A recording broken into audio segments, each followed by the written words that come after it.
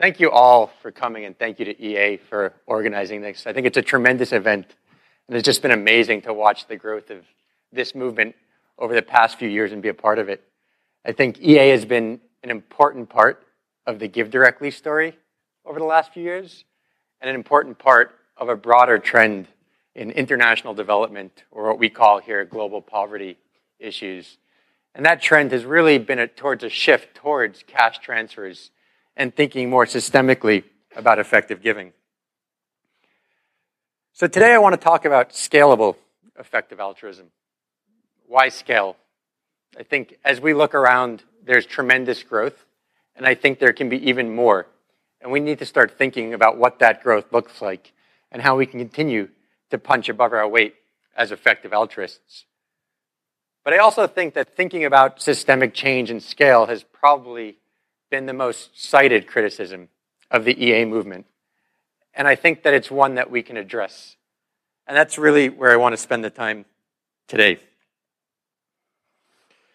So the question I'd like us to focus on, and this will filter through the whole presentation, is how can we not just have the most impact today, but how can we optimize for tomorrow's scale? So before we talk about scale, just some basics, and this is my oversimplified framework that is almost too obvious to share with you about how we and I think about getting to scale. So the first thing you do is you have an idea. In our case, the idea was giving poor people money. It's pretty simple. The second part of getting to scale is executing against that idea. We had to found two companies, Give Directly and Segovia, and it's a lot harder than it sounds.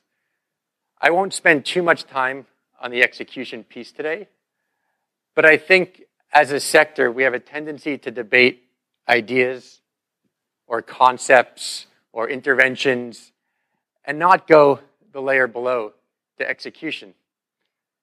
And I think about where we are in the valley, where there are so many good ideas. Social networking, it was great, but Facebook executed where Friendster did not. And I really hope as a kind of global poverty community and as the EA community, we start to think about the execution a lot, because I do think it really matters and may actually affect how you think about which ideas and which organizations to support.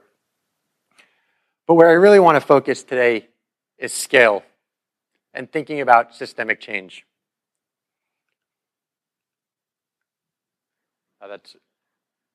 So what is scale, or how do we think about scale? So there's a very tiny dot in the middle, which is today's impact. That's the impact that a dollar that you give today has on kind of today and the future outcomes. And the way I think about this is if you gave to an intervention or to an organization and you knew that organization would not exist tomorrow or next year, what would the impact be? And I think we spend a lot of time thinking about today's impact, and that question alone is a very difficult question. But it's a small dot. Give Directly this year will move or raise about $40 to $50 million. So we're talking in the millions. The second circle is what that organization can look like at scale. How big can it be, and what's the likelihood that it gets there? I think in the case of the most successful charities, we're talking about a few $billion. And I hope that Give Directly gets to that stage and think we have a shot.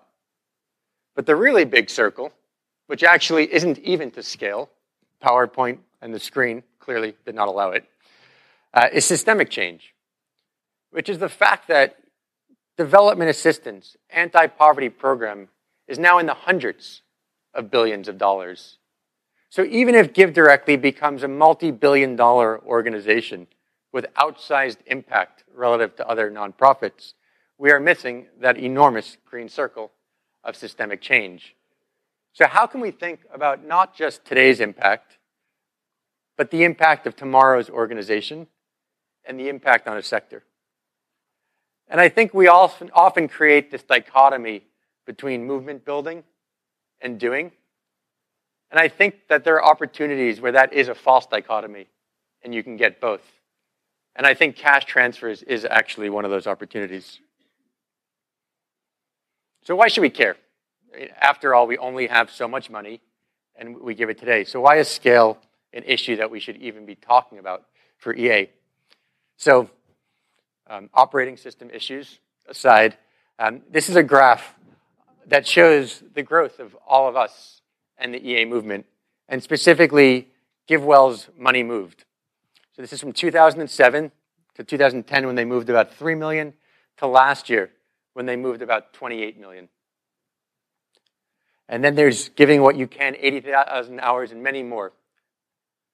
On the right side, we have the room for funding, which is GiveWell's assessment of how much money could their top charities move this year. Well, that room for funding, excluding GiveDirectly, was 35 million, and with GiveDirectly was about 65 million. So EA is growing quickly. We got to 28 million last year, and the room for funding was 35.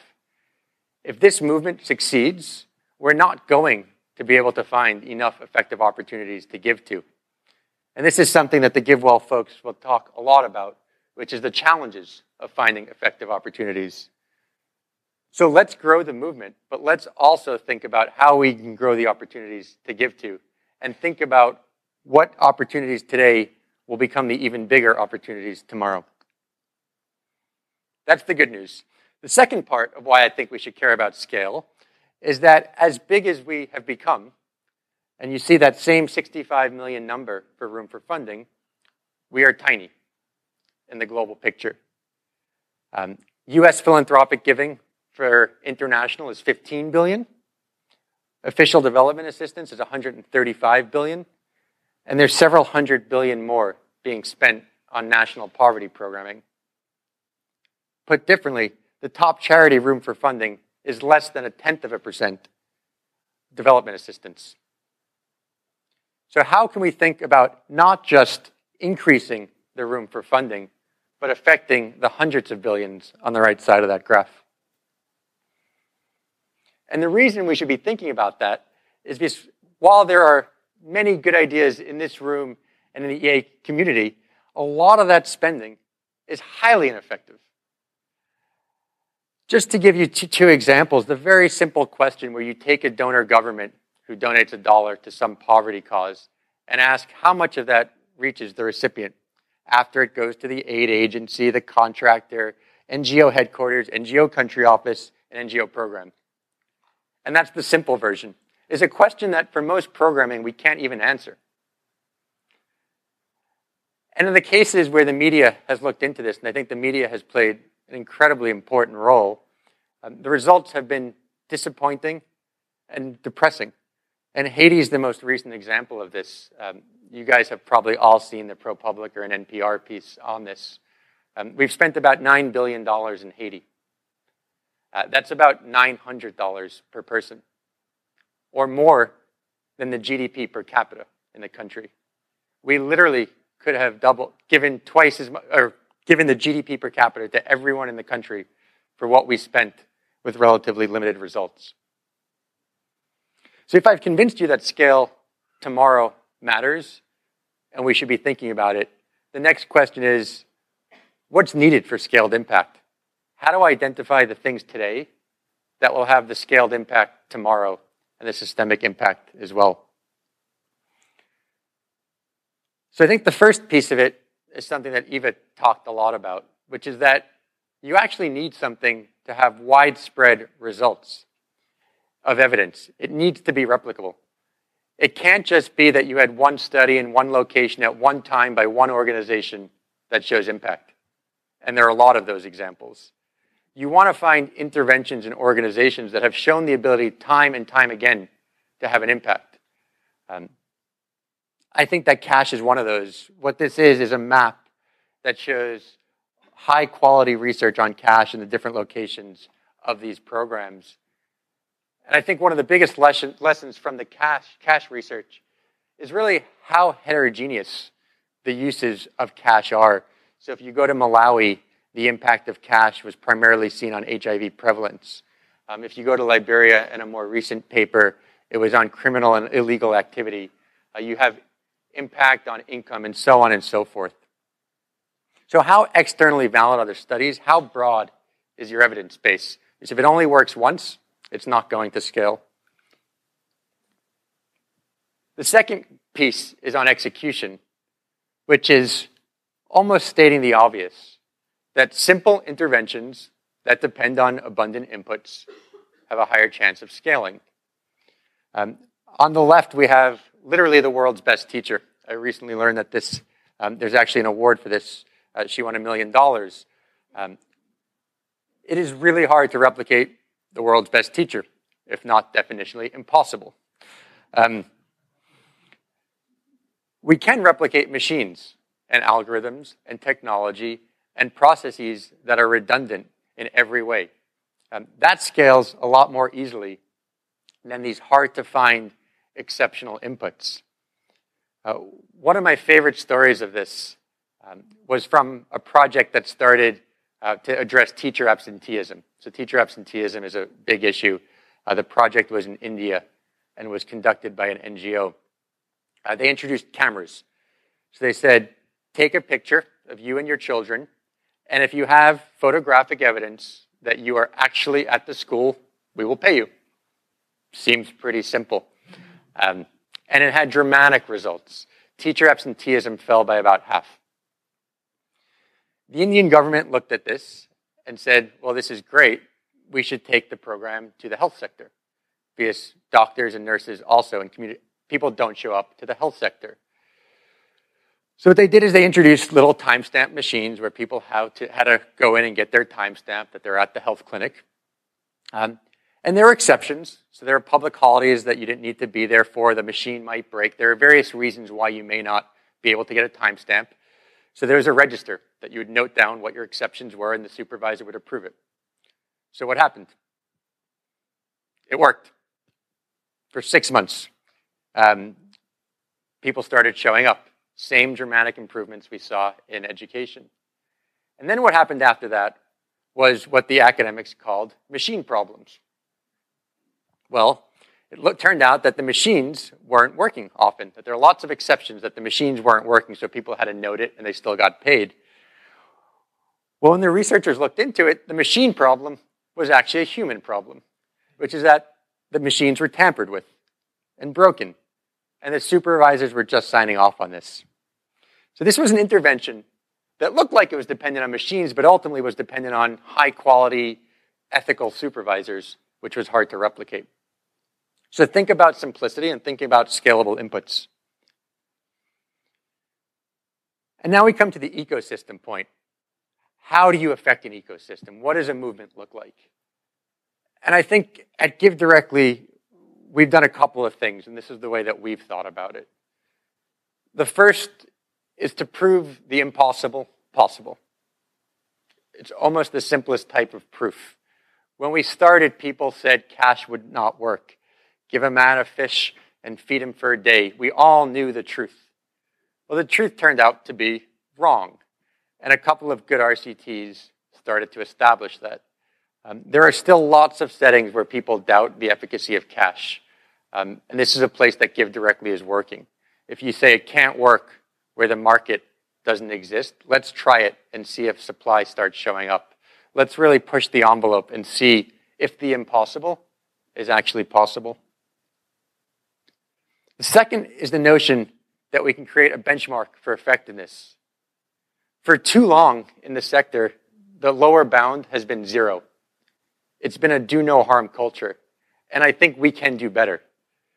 We should make the case that we are doing better than simply giving people cash. And I think thanks to EA, thanks to I think a lot of what's been happening, we've been starting to see a shift in the sector to ask the question of what is the implication of cash for the sector. So CGD hosted an event called Cash Transfers, the new benchmark for foreign aid. DFID is hosting a panel now asking what the implications of cash transfers are for the humanitarian system. And this is becoming a much broader debate than just giving people $1. And the third place where GiveDirectly has been working is on answering key policy and design questions that governments and other people doing cash have. I think we have a lot of evidence that cash works and a lot less evidence on how to do cash well. How much money should you give? Whom should you give to? When should you give? And governments are making pretty dramatic increases in their cash programming. Indonesia is moving fuel subsidies to cash. Kenya is thinking about integrating their cash programs. Someone has to make a decision on how to design these programs. We want to be a lab for answering that because we can move quickly and generate high quality evidence to actually answer the government's design questions. So what does it look like at scale? What does this look like of 5 or 10 years? And I think the easiest way to answer it is an analogy, which is the index fund. These are passively managed funds like Vanguard that got introduced 40 years or so ago. And the index fund has really changed the sector on 2 dimensions. One is that it's grown tremendously from 1980, where the bar doesn't even appear, to 2010, where it's nearly a quarter of all invested funds are now in index funds. I look forward to the day when cash is not 1% or 2 or several. We actually don't even know how much it is because we don't measure it well, but 20 or more % of development assistance. But I would argue that the biggest impact that the index fund and Vanguard had on the sector was not the growth per se, but the impact on everybody else. This is the second page of the Berkshire Hathaway annual report. One column is Warren Buffett's returns and Berkshire Hathaway's returns over that period, and the other is the S&P index. Berkshire Hathaway justifies their returns by making the case that they're doing better than the index fund benchmark.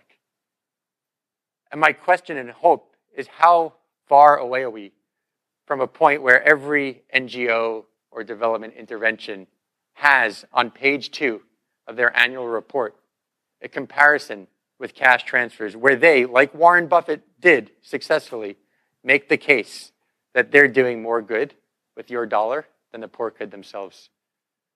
Thanks, everyone. I'll be around, so please, come talk.